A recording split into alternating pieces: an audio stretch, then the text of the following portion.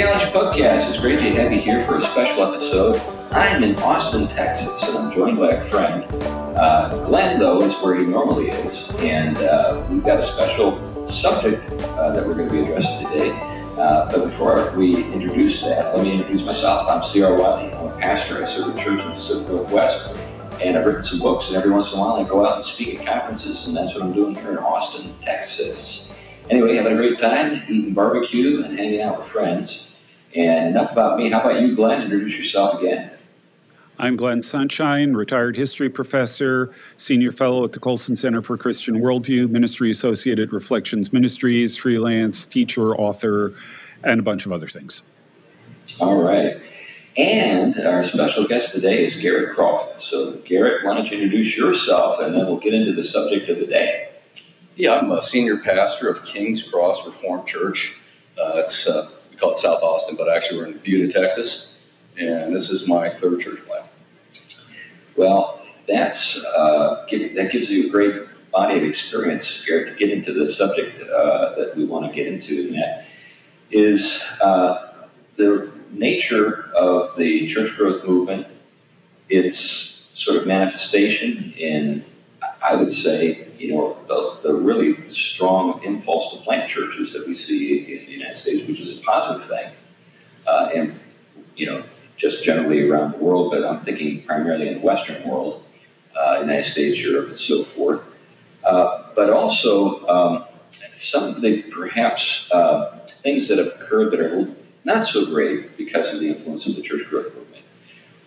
It's kind of a truism, almost cliche, that you have, say, a church in, Two-Bunk, Iowa, and the pastor comes into the church. He's fresh out of seminary, and the church has been around for, 100, 150 years, and he comes in and says, in effect, you people are out of touch. We need to completely rework this thing from the bottom up. We're going to have a second service with a whole different kind of approach. And over the course of time, he effectively kills a healthy church. I can't tell you the number of times I've seen that, all in the name of church growth. And it usually is precipitated by a church growth conference. He goes to a church growth conference, and basically at that church growth conference, he learns that it's the opinions of the reprobate that matter. And the opinions of faithful, church members who have been supportive of the ministry of the church for decades don't matter. In fact, not only don't they matter, they're the problem. And like I said, I've seen this so many times, it's cliche. But I'd like to step back and just think a little bit about what is the kind of outlook that makes this even feasible, or at least plausible, and has led to so many people, sort of going down that path. Here's a take that I'd like to get your thought on, Garrett. In the 1970s and in the early 1980s, Fuller Theological Seminary established a sort of very aggressive approach to promoting church growth. Started by people like Donald McGavran, Peter Wagner, John Wimber, that crowd. And on the surface, it seemed sort of legit, because what they did is, first of all, they said, let's take a look at social sciences, and study how people movements occur, why people do the things that they do, what are the barriers that get in the way of people coming to faith in Christ. And largely, these are people who are coming out of world missions, right? People like McGavran, right, and Wagner. Not so with John Wimber, but these other guys are coming out of world missions, and they're also enthusiastic for something known as contextualization. The idea being that, okay, here's a culture that is a non-Western culture, has not had the leavening influence of Christianity. There are ways people think in this particular culture, the ways people behave. We can work with these things. Perhaps, in the spirit of Don Richardson, we can find, that peace child motif that opens eyes and helps people see the truth of the gospel, eternity in their hearts, that sort of thing. And so far, so good. There's nothing, I think, really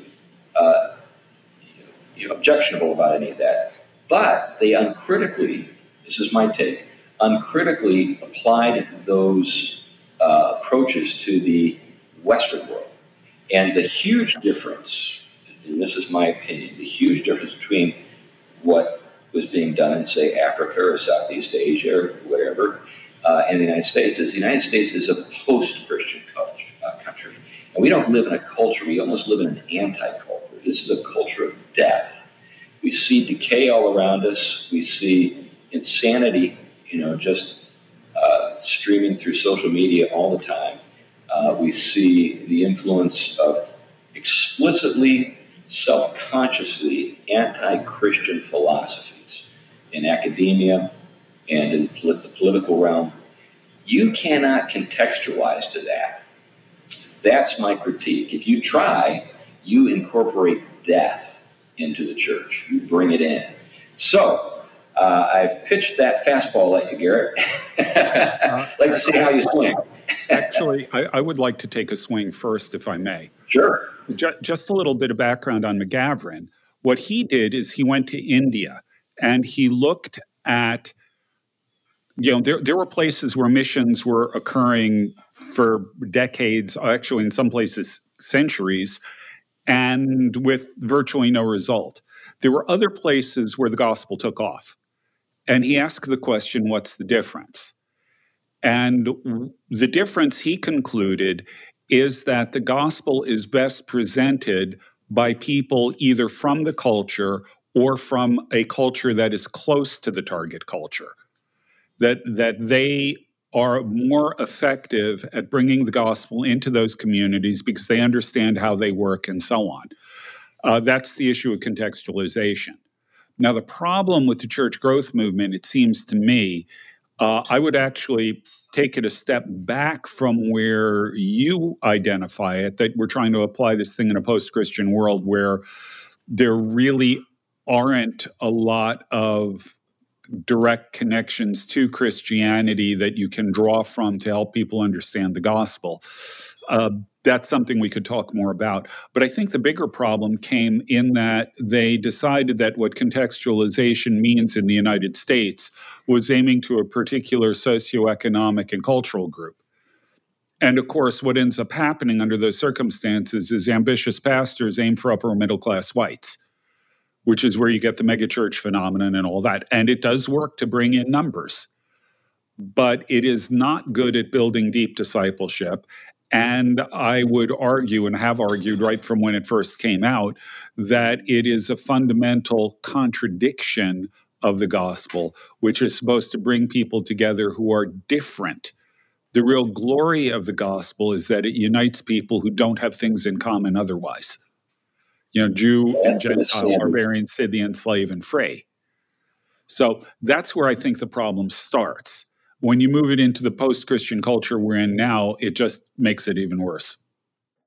Yeah, one of the classic, sort of critiques of the church growth movement was the homogeneous unit principle, and you got at that. But Garrett. Yeah. Well, actually, I did part of my seminary education at Fuller. You survived, yeah. Back when it was still a Christian institution. Yeah. I went there actually in the early 90s. I had Richard Muller for systematics, so there's some good things about it. But back to the question, I think what happened with church growth and that mixing in with the church plant movement was it's sort of like a tree, and they started utilizing all these means, and over time, all these means, marketing, etc., trying to figure out what people want, they end up being the whole issue, and they forgot how to be a church. Like a lot of times, if you look at modern churches when they're planted, I've met lots of church planters in broad evangelicalism. They're very thin on ecclesiology. Mm-hmm. They don't. I mean, if you ask them, they have a hard time really giving you a cogent definition of what is the church and what's the central mission of the church, and what does the church do that's unique to all the other institutions. And then you talk about a culture of death too. There's this iconoclastic impulse. If you notice, even with church architecture, everything's got to be stripped down to its minimum. And I think the church is really more of a broad, at times from the outside, kind of messy looking tapestry, but those things actually have symbolic meaning to us, and you hollow that out, and basically you have something that's not that much different than anything else you might have in your community, a library or a Home Depot. That's why churches look like that. It's communicating what they believe. Yeah, and there's a whole set of things we could get into there, and I'd love to do this, to do that. So, like you said, I've seen churches where you have this beautiful, building that reflects theologically rich understanding of the world and of the gospel, stripped down. Like you said, iconoclastic character. There's this iconoclastic character to these things, so that we can actually make it look more like Home Depot. Because after all, that's what people are comfortable with. Rather than doing the difficult work of pointing things out to folks and saying, this is what this means. It's like a visual word. We shouldn't play around with this. We should just do the hard work of actually helping people understand what these things are intended to say. Another thing too, I think that kind of goes along with this is there's a tendency to conflate marketing and worship, to conflate, and this is going to sound, I think, this could be taken in the wrong way, but let me put it just forthrightly, confusing, say, street preaching and worship. So the assumption is that what's going on in a worship service is not the people of God worshiping. It's a gathering of as many unchurched people as we can get so that we can preach the gospel to them. Yeah. Well, yeah, I mean, you see this as well if you go on to random, church plants, and then they grow into large evangelical mega churches. But there's this reticence to use the word church. Constantly using the term gathering. Yeah, and the gathering is not unique. I can do that with all kinds of people. I can gather with Buddhists. I can gather with the Elks Lodge. Right. But the church is the church. The church is unique, and the church does very unique things. Their word and sacrament is only brought forth in the Church of God, the body of Christ.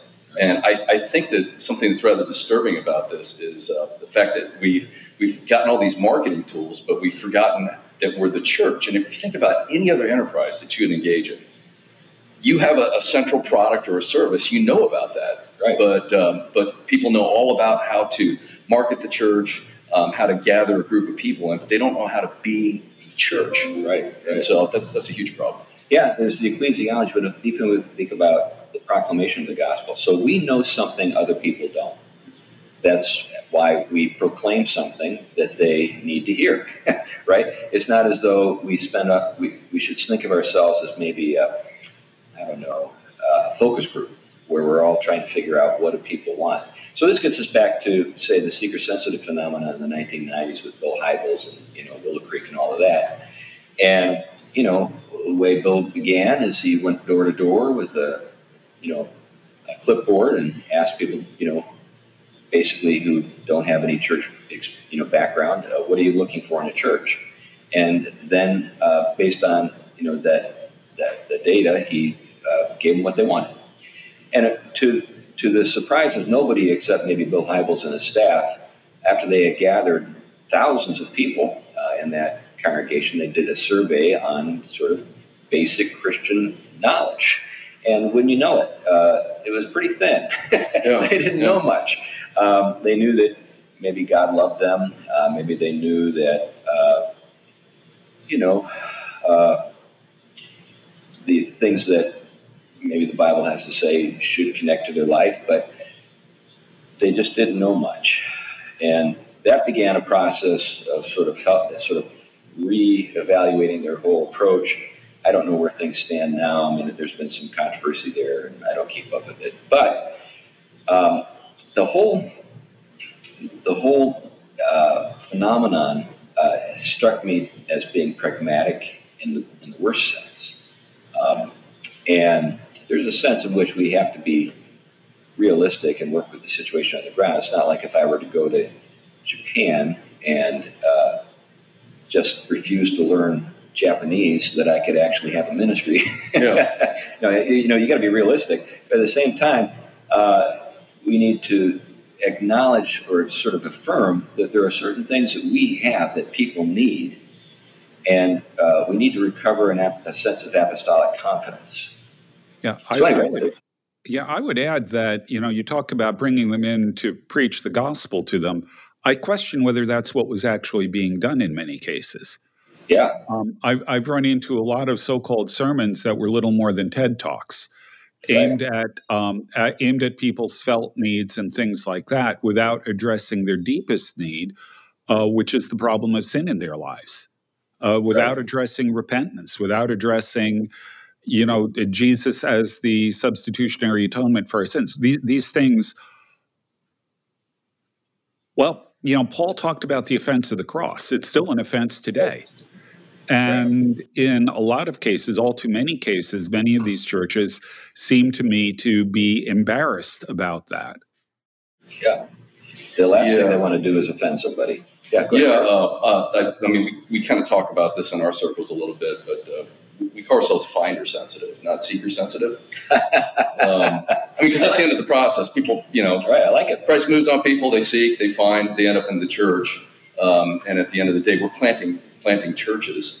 And we shouldn't be afraid of utilizing good tools, because the reaction against us, I've seen this out there a lot doing conferences and whatnot, is people get hyper-pietistic, and they want to plant churches on just prayer and piety without having any planning. And I think you should have a well-planned, well-executed church plan and utilize tools like marketing. But the difference is, you know what you want to do beforehand. You know what the church will look like. You know how you want to execute that. You know what kind of ecclesiastical structure you're going to have. And then you use marketing to figure out how to draw people into that. You don't go out and ask people what they want and then market and adjust to that thing, but rather utilize those tools in order to maximize the way to reach people with what you already believe. Yeah. Well, I mean, here we are, just so folks know, you and I are actually sitting across the table from each other, so we can actually see each other physically. But folks who are watching the video on YouTube or on Spotify can see you've got a clerical collar on. Yeah. And a very large cross around your neck. It's a Celtic cross, I'm glad to see. But anyway, this is something that doesn't necessarily seek, or it doesn't express a desire to blend in. Yeah, This I actually got an interesting story about how this all happened. Yeah, please, because this is about standing out. Yeah, I was a church planner in Southern California, and I didn't want to blend in. I wanted to use actually my persona as a billboard. And the reason why I wear a cross, I've actually served in leadership position as a presiding minister in my denomination, but sometimes I'll get people in other denominations, only bishops who wear the cross. Well, in Southern California, you will find people with other religions wearing a similar type of shirt. And I've run into Buddhists who would wear something similar. Interesting. And I used to get this question a lot. You're some kind of a minister. What religion are you? Yeah. So I started wearing the cross. And particularly after the Obergefell decision came down, I decided it's like, what's the sense of hiding anyway? Yeah, right. Just get right out there. And, people are looking for spiritual help, and they see you and they're drawn to that. There's no question on what your occupation is. So yeah. Now, related to that, we have mainline folks who love to dress up and wear clerical garb, and sometimes I've heard ministers say, in the Protestant world, I'm not going to use these because I don't want to be confused with the LGBTQ UCC guy or gal down the street, because they get dressed up this way. What's your take on that? Well, a couple of things. One is I actually did a lot of the research as a background on the Wikipedia page on clergy wear. Yeah. This is our collar in the Reform world. Yeah. This was actually popularized by Reverend MacLeod. He was the moderator of the Scottish Presbyterian Church around 1870 or so. Mm-hmm. So when you see the tab collar, that's uniquely Catholic. The band collar is uniquely Protestant and Presbyterian. And I feel like it's something similar to, like, say, the word Catholic. Yeah. Or utilization of certain terminology in the creed. Mm-hmm. We want to be non-offensive. We don't want people to take things the wrong way. And so we adjust to that. And I feel like, why don't we just adopt it and reappraise it and recapture the meaning to those things. Yeah, we want to lead with it. So basically, we don't want our words and our garb or to be reappropriated and used for things that are contrary to the original intent. I remember I had at the church I served on Cape Cod, I had an assistant pastor who was maybe 30 years older than me, but he was completely bought into this whole thing. And he would very self-consciously avoid using churchy talk, like justification, sanctification. Yeah. Now I'm the younger guy, and I'm actually the senior pastor, and I say, Jim, why don't we just teach them what those words mean? Give them the word, explain it, and use it. Yeah. Yeah, I actually found in my community in Southern California, and I find this out here in Texas too, you'll find liberals they'll wear all this garb for their ceremonies. Like you have the bishop come and consecrate something, everybody's got all this stuff on. The rest of the time they're wearing polos. Yeah. When I first got to our community in Southern California, I went around and met with all clergy. I met with the Catholic Monsignor, and I noticed that all the Catholic priests were wearing polo shirts as well. Interesting. It was just me and this other rather large female rector of the local Episcopal church. But isn't that? Go ahead. But I mean, I'm totally comfortable with myself, and so I think you cut a different jib. But I've had so many experiences where I've had people come up to me, talk to me. People join the church because I met them out. In fact, I had one experience where I was in a Starbucks, and my assistant pastor and I, we were meeting for coffee. We had our clergy shirts on. A woman came up and asked for prayer. Interesting. I had a friend from the PCA who was seated right across that very coffee house. He had on a T-shirt. Yeah. And he had a bunch of books. I think he had Calvin's Institutes in there, and they were lined up so everybody could read them. I think he was using that as his billboard. Right. Well, nobody went up and talked to him. Yeah. We prayed for this woman. We assisted her. And she became a member of our church. Nice. That's great. And then the other guy was sitting there the whole time, incognito to some degree. Yeah. But I find it very helpful. Yeah, well, that's great. Well, one of the things... Can I point out one thing? Go ahead. Here? Yeah, go ahead. Yep. This is something that I saw, actually, I think it was a post on Facebook that I thought was really interesting.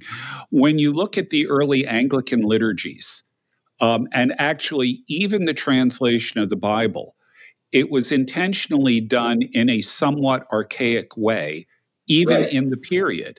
And the reason for that was because it heightened the language so that worship was recognized as something that was, not just your normal run-of-the-mill thing. That this is something that is special. This is something that's sacred. And I shared this, and I got a lot of pushback on it. But as I've been thinking about it, it occurs to me that if we have the heightened language, if you're wearing the collar, if you're doing any of these kinds of things, you're far less likely to end up degenerating into Jesus is my boyfriend songs. Oh yeah. Right. It actually preserves, I think, the sense of reverence and awe that's appropriate for worship in church. And this applies, like I said, to the collar. It applies to the language. It applies to all kinds of things. And, I used to be one of these guys who would argue, well, look, the New Testament was written in street Greek, so we should be translating it that way and using it that way. I'm no longer convinced that that's right. Yeah. I've made the same sort of move in the way I look at things. So one reason I'm very familiar with the church growth movement is because I drank deeply from that spring. I know it as a true believer would know it. Now, getting to your point, though, we can even see, I think, a parallel in Tolkien's writing. So if you think about, say, The Hobbit, very avuncular, talking to children, kind of, warm and familiar. And then you get to The Lord of the Rings, it's got a higher tone, more serious feeling. You get to the Silmarillion, and you're dealing with Scripture, sort of the Scripture of Middle-earth. And there's no pandering. You have to rise to the level of the narration. And there's a sense that these are we're dealing with elemental truths, fundamental, foundational matters. Yeah, it's interesting you mentioned a sacred space, Glenn.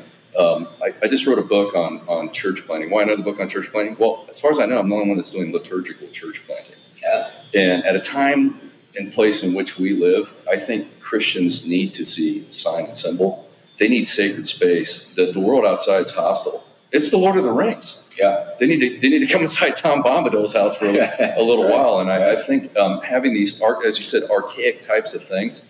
And I say archaic because if you watch TV or movies today, to this day, you have a pastor in a scene and he's doing a wedding, he's got a collar on. People still know that's what a pastor looks like. Right. And I say, rather than jettisoning those things, let's recapture a sense of mystery, recapture a sense of sacred space, while not losing vibrant preaching of the Word of God. Yeah. So these things aren't necessarily mutually exclusive. Yeah, right? Absolutely. Right.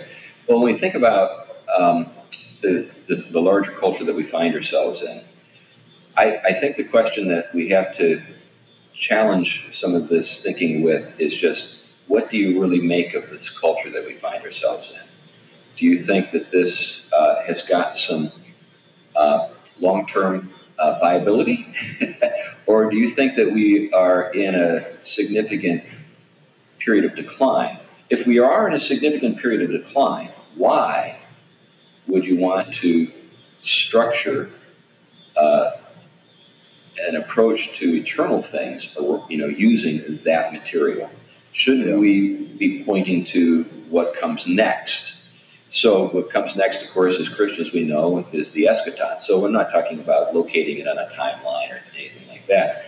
But what we want is something going on a weekly basis that reflects the end of the world and what's going on in heaven right now, right? So we're participating in things that are not just the mundane, everyday stuff of daily life. We're rising into the heavenly realm, right? When Paul says in Ephesians that we're seated with Christ in heavenly places, he doesn't say, "Oh, and that's just Hallmark poetry." I know, but just hang with me, guys. Yeah. Say, no, this is really this is the reality. What we see around us is the thing is passing away.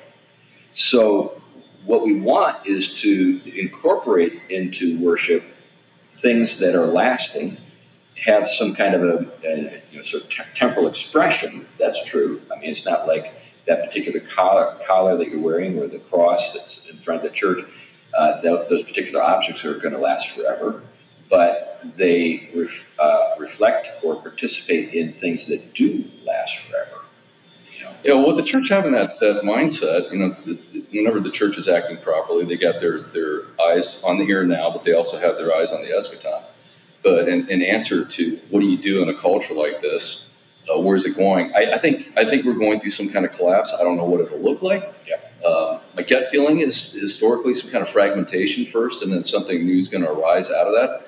But what does the church do in the middle of that? They always keep doing what they're doing. They're still building. So they're moving out of the back room because they can't. They're not going and creating little house churches because that's cool. We can drink Chardonnay. They're looking for the opportunity to move into the basilica. Right. And then one day that basilica is going to become a cathedral, and it's going to become the center of culture. Right. And so I think we need to live in that manner, keep doing what the church has always done, and plan for tomorrow. And we need to be thinking about our kids and grandkids. Yep. Because some of these things, I think the fact that Christians have more children.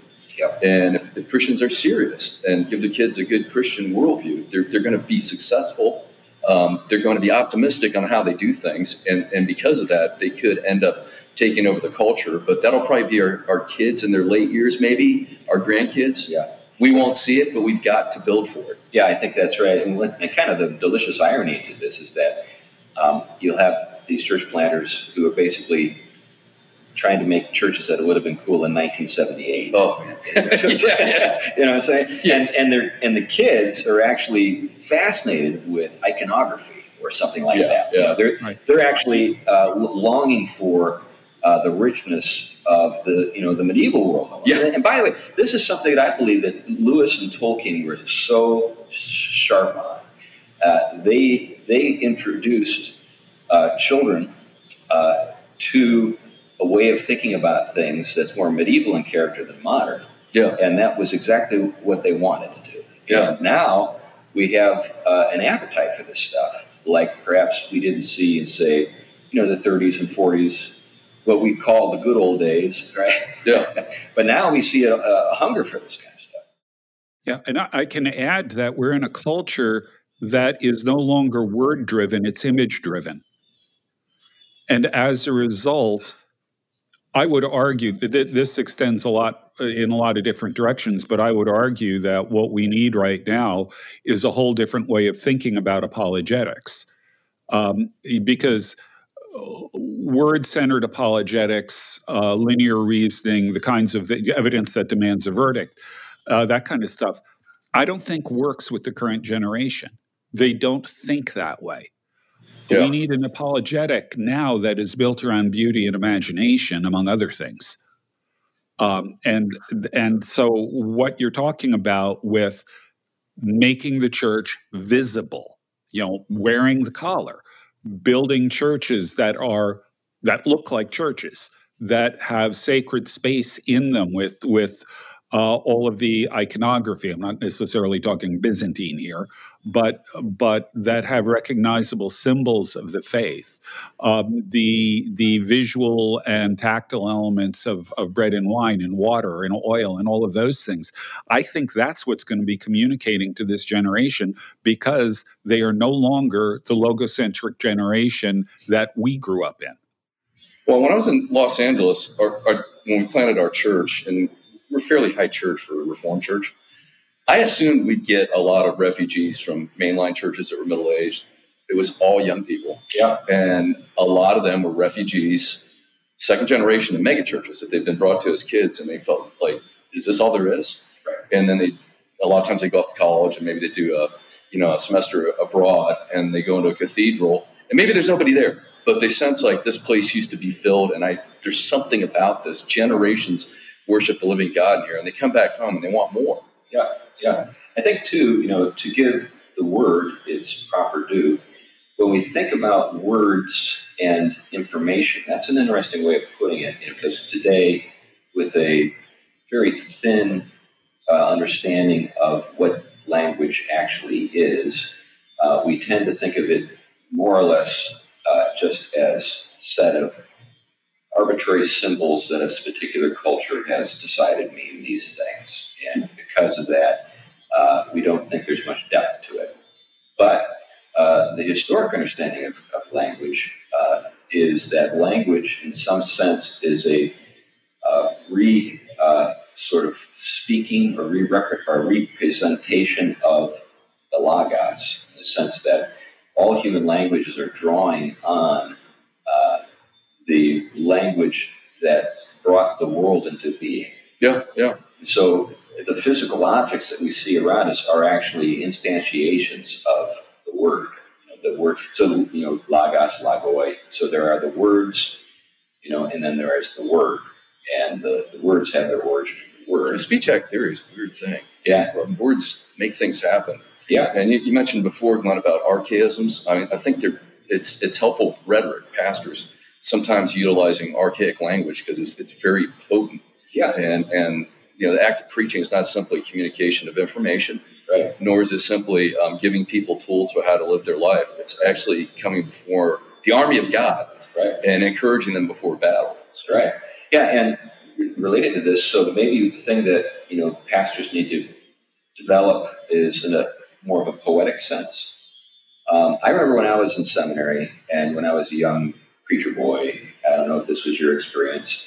But I was a young preacher boy once. That's right. But it seemed to me that all the young guys were just into Paul and were impatient with wisdom literature, and, impatient with, even history in Scripture. You got to wrestle with those. Yeah. What they wanted was just abstractions, and you went to Paul for that. But they weren't even doing Paul justice. Paul had a much richer approach than I think I was sort of thinking about when I was studying him as a young student, going into the ministry. But when you think about the marvelous hymnody, you think about people like obviously Charles Wesley or William Cooper.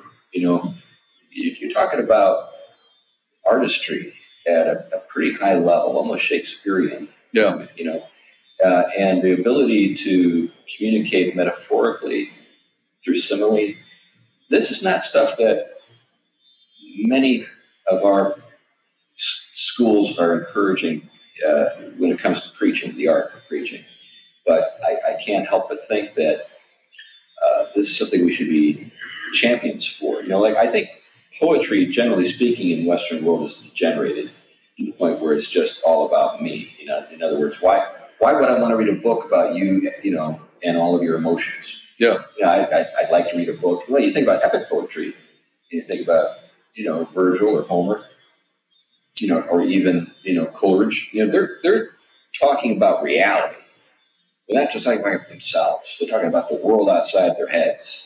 But they believe that the language that they could employ would get you in touch with that world, and it had power for that reason. Anyway. Well, tonight at the conference, I wonder how many pastors today are involved in structuring the worship service, are familiar with their music and what it's communicating. But we picked out one of the hymns tonight. It's actually the Agincourt hymn is the musical score behind it. It was a hymn of victory after the Battle of Agincourt. Wow. And it's very militant, but it's got a 14th century tune behind it.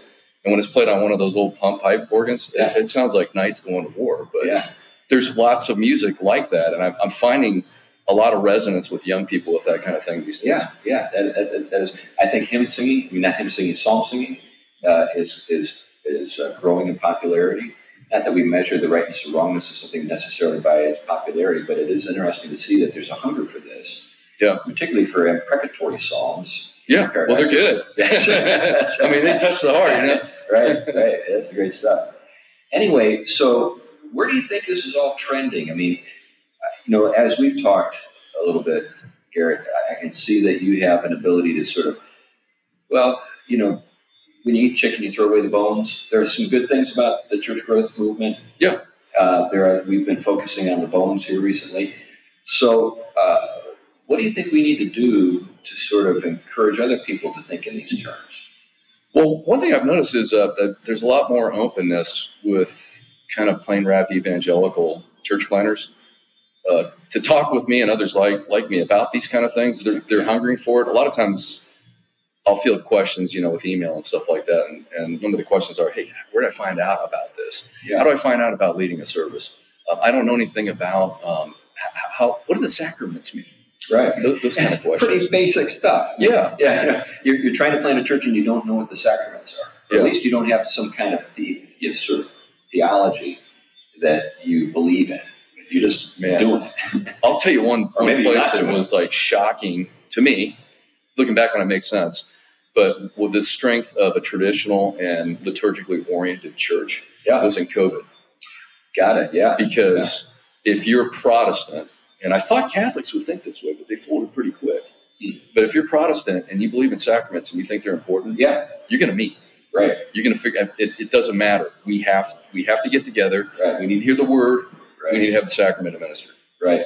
Yeah, it's been a remarkable thing to reflect on how that whole thing played out. The churches that were most compliant, who led with the thought, this is how we love our neighbor, are the ones that just shriveled and in many cases died. Well, if you're taking communion once a month and you got the Play-Doh station and the hand painting set up, to express yourself, what's the reason why church would be vital? Yeah. And then the churches that were the most, resistant to the measures have been, I've been around the country. I know you have. Wherever I've gone and there's a vibrant church that I'm speaking at, I'll ask, when did it happen? And I'll say COVID. Yeah.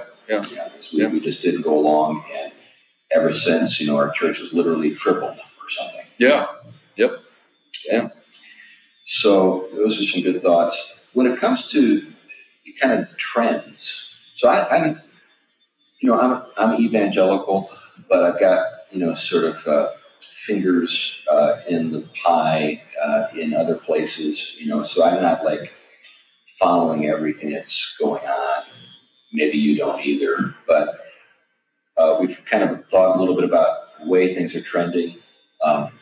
Seems to me that there's kind of a parting of the ways going on, not just over COVID or over LGBTQ or whatever, but about this very thing we're talking about. There are people who seem to believe that we need to go even further when it comes to accommodating the culture. And then there are others who think, no, we need to provide an alternative or the truth, more than an echo of what's going on around us. Yeah. So can you give me any thoughts on do I have it right? Yeah, well, I mean, I think Aaron Wren hit the nail on the head, with this positive, neutral, and negative world. We're out of the neutral zone now. Church isn't just viewed neutrally. Yeah. This also presents an opportunity. Yeah. I asked before about the future of church planting, and I think generally the future of pastoral work is we're not attracting men to the pastorate, and it's because we're not presenting it as a manly endeavor. Yep. I just wonder if seminaries that are losing all their students, instead of trying to figure out new ways to attract people to some wonderful academic pursuit, do the Shackleton thing. Yeah. Dangerous work. Right. People ain't going to like you. Right. Glory in heaven. Maybe see a lot of glory right now. Yeah. Well, it seems to me that even in the reform world, there's been a trend over the last, say, 20 years to let kind of the tail wag the dog. So the seminary needs to keep its doors open, or needs a larger student body, or whatever. So that means we need to figure out how to provide programs for lay people, or provide programs for women, or whatever. And then before you know it, we're accommodating these groups more and more, and eliminating kind of the bread and butter of what made a seminary, which is a finishing school for men who are going into the pastoral ministry. Yeah. And this is, of course, assuming that we believe in a male or an ordained male clerical calling, as opposed to, say, egalitarian approaches and understandings. By the way, which is something to note, I've yet to find an example of a group that said we want to reach more people. That's why we're going to have women in, pastoral ministry. Every instance I'm aware of where efforts have been made to make that occur, the churches have gone into decline. Oh yeah. And women want men to lead the church. Yeah. This is like the dirty secret. Like when I was at Harvard Divinity School, which is, of course, obviously way over the top on egalitarianism. They can't even tell the difference between a human being and an animal anymore, frankly. So, but, this was something that would come up every once in a while in class, where you would have these gals who were serving at a UCC church in New Hampshire or something like that, dwindling, dying, and they sometimes would complain that the women didn't like them because they were wanting a male pastor. Yeah. So try that on when you get a call in the middle of the night, the guy's beating his wife. Yeah. And the police aren't going to get there for a while. Right. You need men. Yeah. And that's stuff that, just never gets brought up. But, I've had dangerous situations that I've had to enter into. Sounds like you have as well. And anyway, but that's a whole other conversation for another day. Now, what are some of the things that, I think we've touched on them, but what are some things that you'd like to see kind of made more, I guess, central when it comes to the work of church planting? What are the things that you think we ought to do? Where do we go from here? That kind of stuff. So, various denominations will have, evaluation centers. You go in and you evaluate and see whether or not you got the right stuff. And I've got my thoughts about how some of those work. But do you have any thoughts? Well, a lot of these centers they're not necessarily bad. Like these have Anglican 1000, the PCA assessment center, even Acts 29. There's good materials to draw from. There's good strategies for various things. But I would say this, and I would say this generally with pastoral work, period. People need to know more about what the church is. I remember when I went to seminary, I went to Covenant Seminary, and we covered worship in a class that was on ecclesiology and eschatology. And I think we covered that for like one class. Wow. And you think about that. What does a pastor do? He gets up and he leads a service every week. I mean, that's like the center of what you do, and it's kind of it's the center of what the church does. It worships. Right. And we study all this arid systematic theology. We take all these exegetical courses. We take a class that's partially on the church, and we spend a little bit of one day talking about worship and how to conduct a worship service. Right.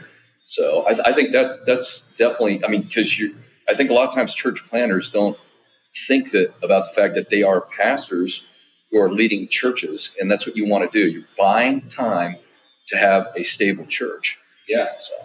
So do you think it has, I alluded to the connections to the end and to what's above. So heaven and, the Perusia, the New Jerusalem.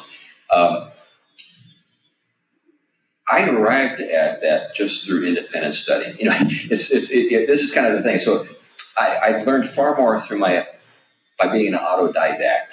Yeah. I've been in 3 graduate programs, but it's been my independent study and my questioning and my reading and my writing that have put me in touch with things that have really been enriching in ministries.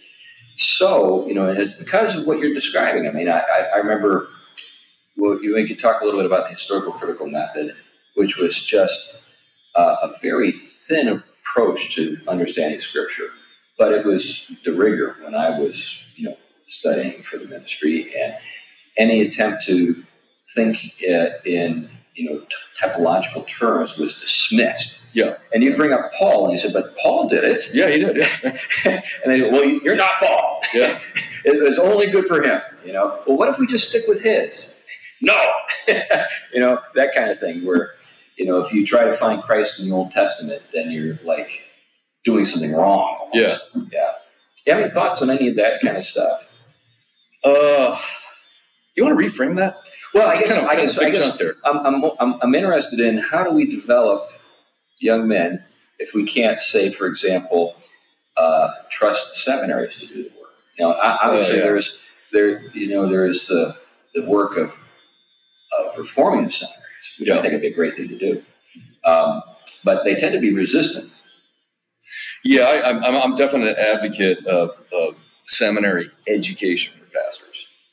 How that occurs, I mean, there's all kinds of new potential models.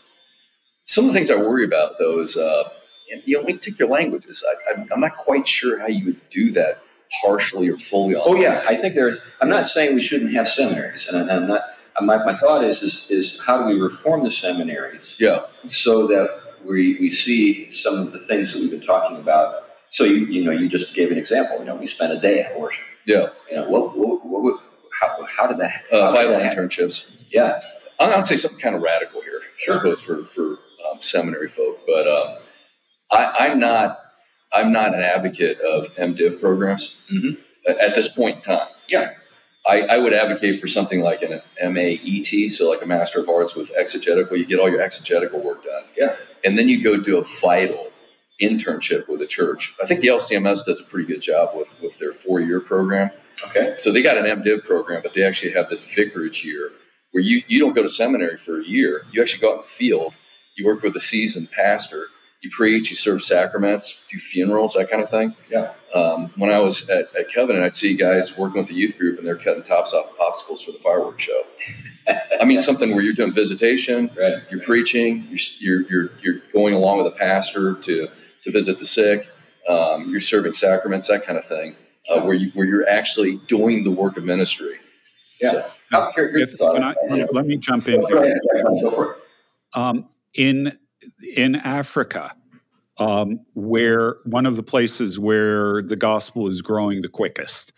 I know specifically the country of Sierra Leone, as people have heard me say on this podcast multiple times. Every unreached people group in Sierra Leone now has a rapidly growing Christian community in it. Okay. And now they do it through basically a house church model. They have no objection if the house church grows. They actually distinguish 3 levels of churches: rabbit churches, lion churches, and elephant churches. And the goal, actually, if you have an elephant church, you want to have it with rabbit DNA. You want it reproducing quickly. But the way they develop leaders is they find people who are doing the job and then train them. They wait. They don't send people off to training and then throw them in to see if they can do it. They find the people who are doing it, who can do it, who have demonstrated. I mean, their church planning method is really very simple. So external call, right? In reform circles. Yeah. I so rarely saw that with seminary students. Yeah. What they, in order to be a pastor in New Harvest Global Ministries, you have to plant 4 churches. If you planted 4 churches, they say, okay, you're obviously called to do this. You're obviously skilled at doing this. Let's give you the training that you need to lead these things. Well, now I don't know that model works here exactly, but I think that there's a lot of wisdom in finding the people who can do it before you send them off to seminary, rather than sending them off to seminary and then discovering that they can't do it. Yeah, I've seen that too often. I know exactly what you're getting at. Now, related to that, we've developed our approach to educating men for ministry kind of in a parallel manner with what we see with other professions. There's there's a bachelor's program, there's a master's program, and that's perfectly understandable. But when we think about what does it mean to be a practitioner, I think getting back to the subject of the MDiv, so generally speaking, that's 90 credit hours plus, which is basically 3 years full time. I don't know if that's still the case. Maybe there's been some things that have occurred at curriculum to shorten things up or whatever. But a lot of that was kind of trying to replicate, the real world in a classroom environment. Take say, a course on preaching. You're sitting there. Now, I'm not saying that's a bad course to have, but you're trying to create a church environment, churchly environment, in a classroom setting and preach, right? The art of preaching is something that you develop over time. It's not just simply studying for a test and getting it right the first time and acing it, right? You learn the art. But there are a range of things like that in many MDiv programs. I think we could maybe cut off a year, maybe even more. Focus on languages, focus on systematics, focus on history, focus on ecclesiology, things that we have received from the past, and just say there's a whole other side to this that you're only going to be able to learn out in the field with a seasoned man overseeing your work. Yeah. And that's just the way it's going to be. Anyway, that's a thought. Well, they used to have those BD programs back in the day. Westminster had them back in the 30s and 40s, Bachelor of Divinity, and you'd go pastor a church. I wonder because when I was in seminary, they would allow very small numbers of students that did not have bachelor's degrees that they thought were very gifted to come in and do the master's program. And I noticed a lot of them were tradespeople. Yeah. And I think we need experienced men in the ministry who've done things in life. They didn't just go to college and then they spent a year working at a fast food restaurant or a barista, and then suddenly they're thrust in as a pastor over people doing things, sometimes significant things, and they have little understanding of what it's like to get a paycheck or even to do payroll for a business. Right. Yeah, I think that this is something perhaps that may sound, I don't know, like it's a problem, but I do think that a pastor who's maybe got a church of 120, which is basically a church that's healthy enough to support him, and has more in common with the guy who owns the hardware store down the street than a typical employee sitting in a cubicle in XYZ Corp. Yeah. Because that guy who's running the hardware store has it's got to oversee the whole thing. It's not just got a very narrow range of work like you have in XYZ Corp, that you're just responsible for this. He's got to think about, working with lots of people, customers, plus employees, that kind of thing. So I think just the sense of having a kind of a sense of the whole is something that perhaps kind of is a touch point between small business owners and pastors. Yeah, and I think it'd be good to have vital experiential touch points. I did construction. That's why I went back to college. Yeah, I got tired of my hands bleeding all the time. But it enables me to talk to tradespeople. It's like, I did teardowns, put up drywall, did sheetrock, mixed fiberglass in a wheelbarrow without a mask, or gloves. Right. Yeah, no, I did that stuff too, and I agree. It did. And when blue collar guys encounter a pastor who is able to not just sort of awkwardly relate to them, but actually say, I remember when I did that sort of thing, or I really respect what you're doing and mean it, that kind of stuff, because you understand it. Yeah, it goes a long way toward bringing those guys around. Yeah.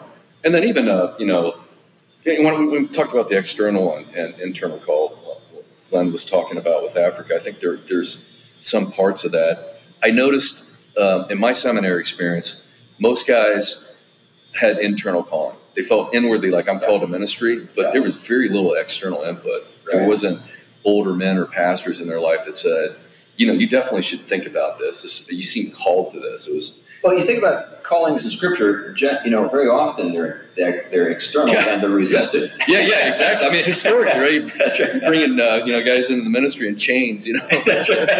Yeah, I do not want to be bishop. Yes. That kind of stuff. Anyway, so that's a whole fun conversation as well. Glenn, have you got any thoughts? We've been kind of dominating the conversation for a little while, but you always have a lot of rich things to add. We're kind of getting to the end of the show here. Anything you want to kind of introduce our listeners to related to these themes?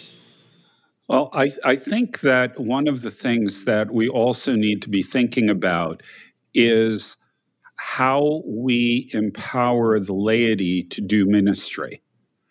Because it's through doing that we find leaders, and we find that carpenter who may in fact have the calling toward heading toward the pastorate. Right. So I think that one of the things that is missing in a lot of churches is there's a kind. This is also part of secularization here. There's a kind of professionalization that takes place where people, just like they don't change their own oil anymore, they go to the rapid oil change place. They're subcontracting out the spiritual training of their kids to the youth pastor. They're subcontracting out evangelism to the pastor. What evangelism you have is gagging and dragging people to church so that the pro can actually win them to Christ. Those kinds of things. I think that an increased focus on raising up leaders in the congregation, training the congregation. It doesn't even necessarily have to be people going that have the potential to go into ministry. Maybe it's just training them. How do you be a Christian electrician? What does that mean? What does that look like? That equipping role is one of the things that I think is missing. And I think that is also one of the major problems in general with the church, that we simply don't seem to recognize that as part of the role of the pastor and teacher. Right, equipping the saints for the work of the ministry. Right. So, Garrett, we're kind of getting to the end here. Is there anything that you thought before we started that, I got to talk about this, that you haven't had a chance to kind of squeeze in? No, we rolled over some broad grounds. Right. Well, anyway, it's great to have you on the show, and I'm really honored to be here at your church for the conference that your church is sponsoring. And anyway, the Lord bless you in all you're doing, and it's great to see that the church. You all as well. Yeah, that's right. That's right. Yeah, we're in the South there. That's right. But just one last thought as we're leaving. So maybe people who live in the Austin area and have never heard of your church, tell us quickly, the name, the location, how to connect with you, that kind of stuff. Yeah, we're in Buda, King's Cross Reformed Church. If you go online, we're at kingscrossatx.org. You can find all the information on the church there. All right, excellent. And how long has the church been here? I think we're in our 22nd month. 22nd month. Yeah, not even 2 years yet. Yeah, and it's grown so quickly that you have just hired an assistant pastor. We did. Yeah. So great stuff. Great stuff. Congratulations. Thank you. Yeah, it's great. Anyway, thanks for listening to this episode of the Theology Podcast. You made it all the way to the end, and you get to hear me talk about Patreon. Patreon's a marvelous platform, and we've had a number of people recently who've come on as supporters, and we want to thank those folks for doing that.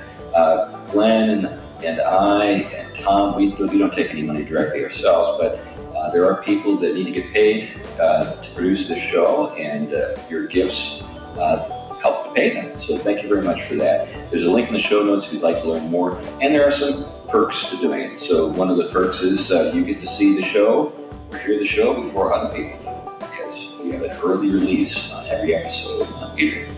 Anyway, that's it for now. Thanks a lot, and bye-bye. Bye-bye.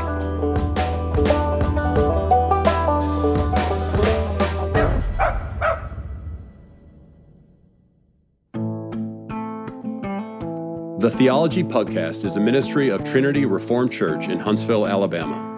If you like this podcast, you might enjoy the book by Jason Cherry, The Making of Evangelical Spirituality, available on Amazon.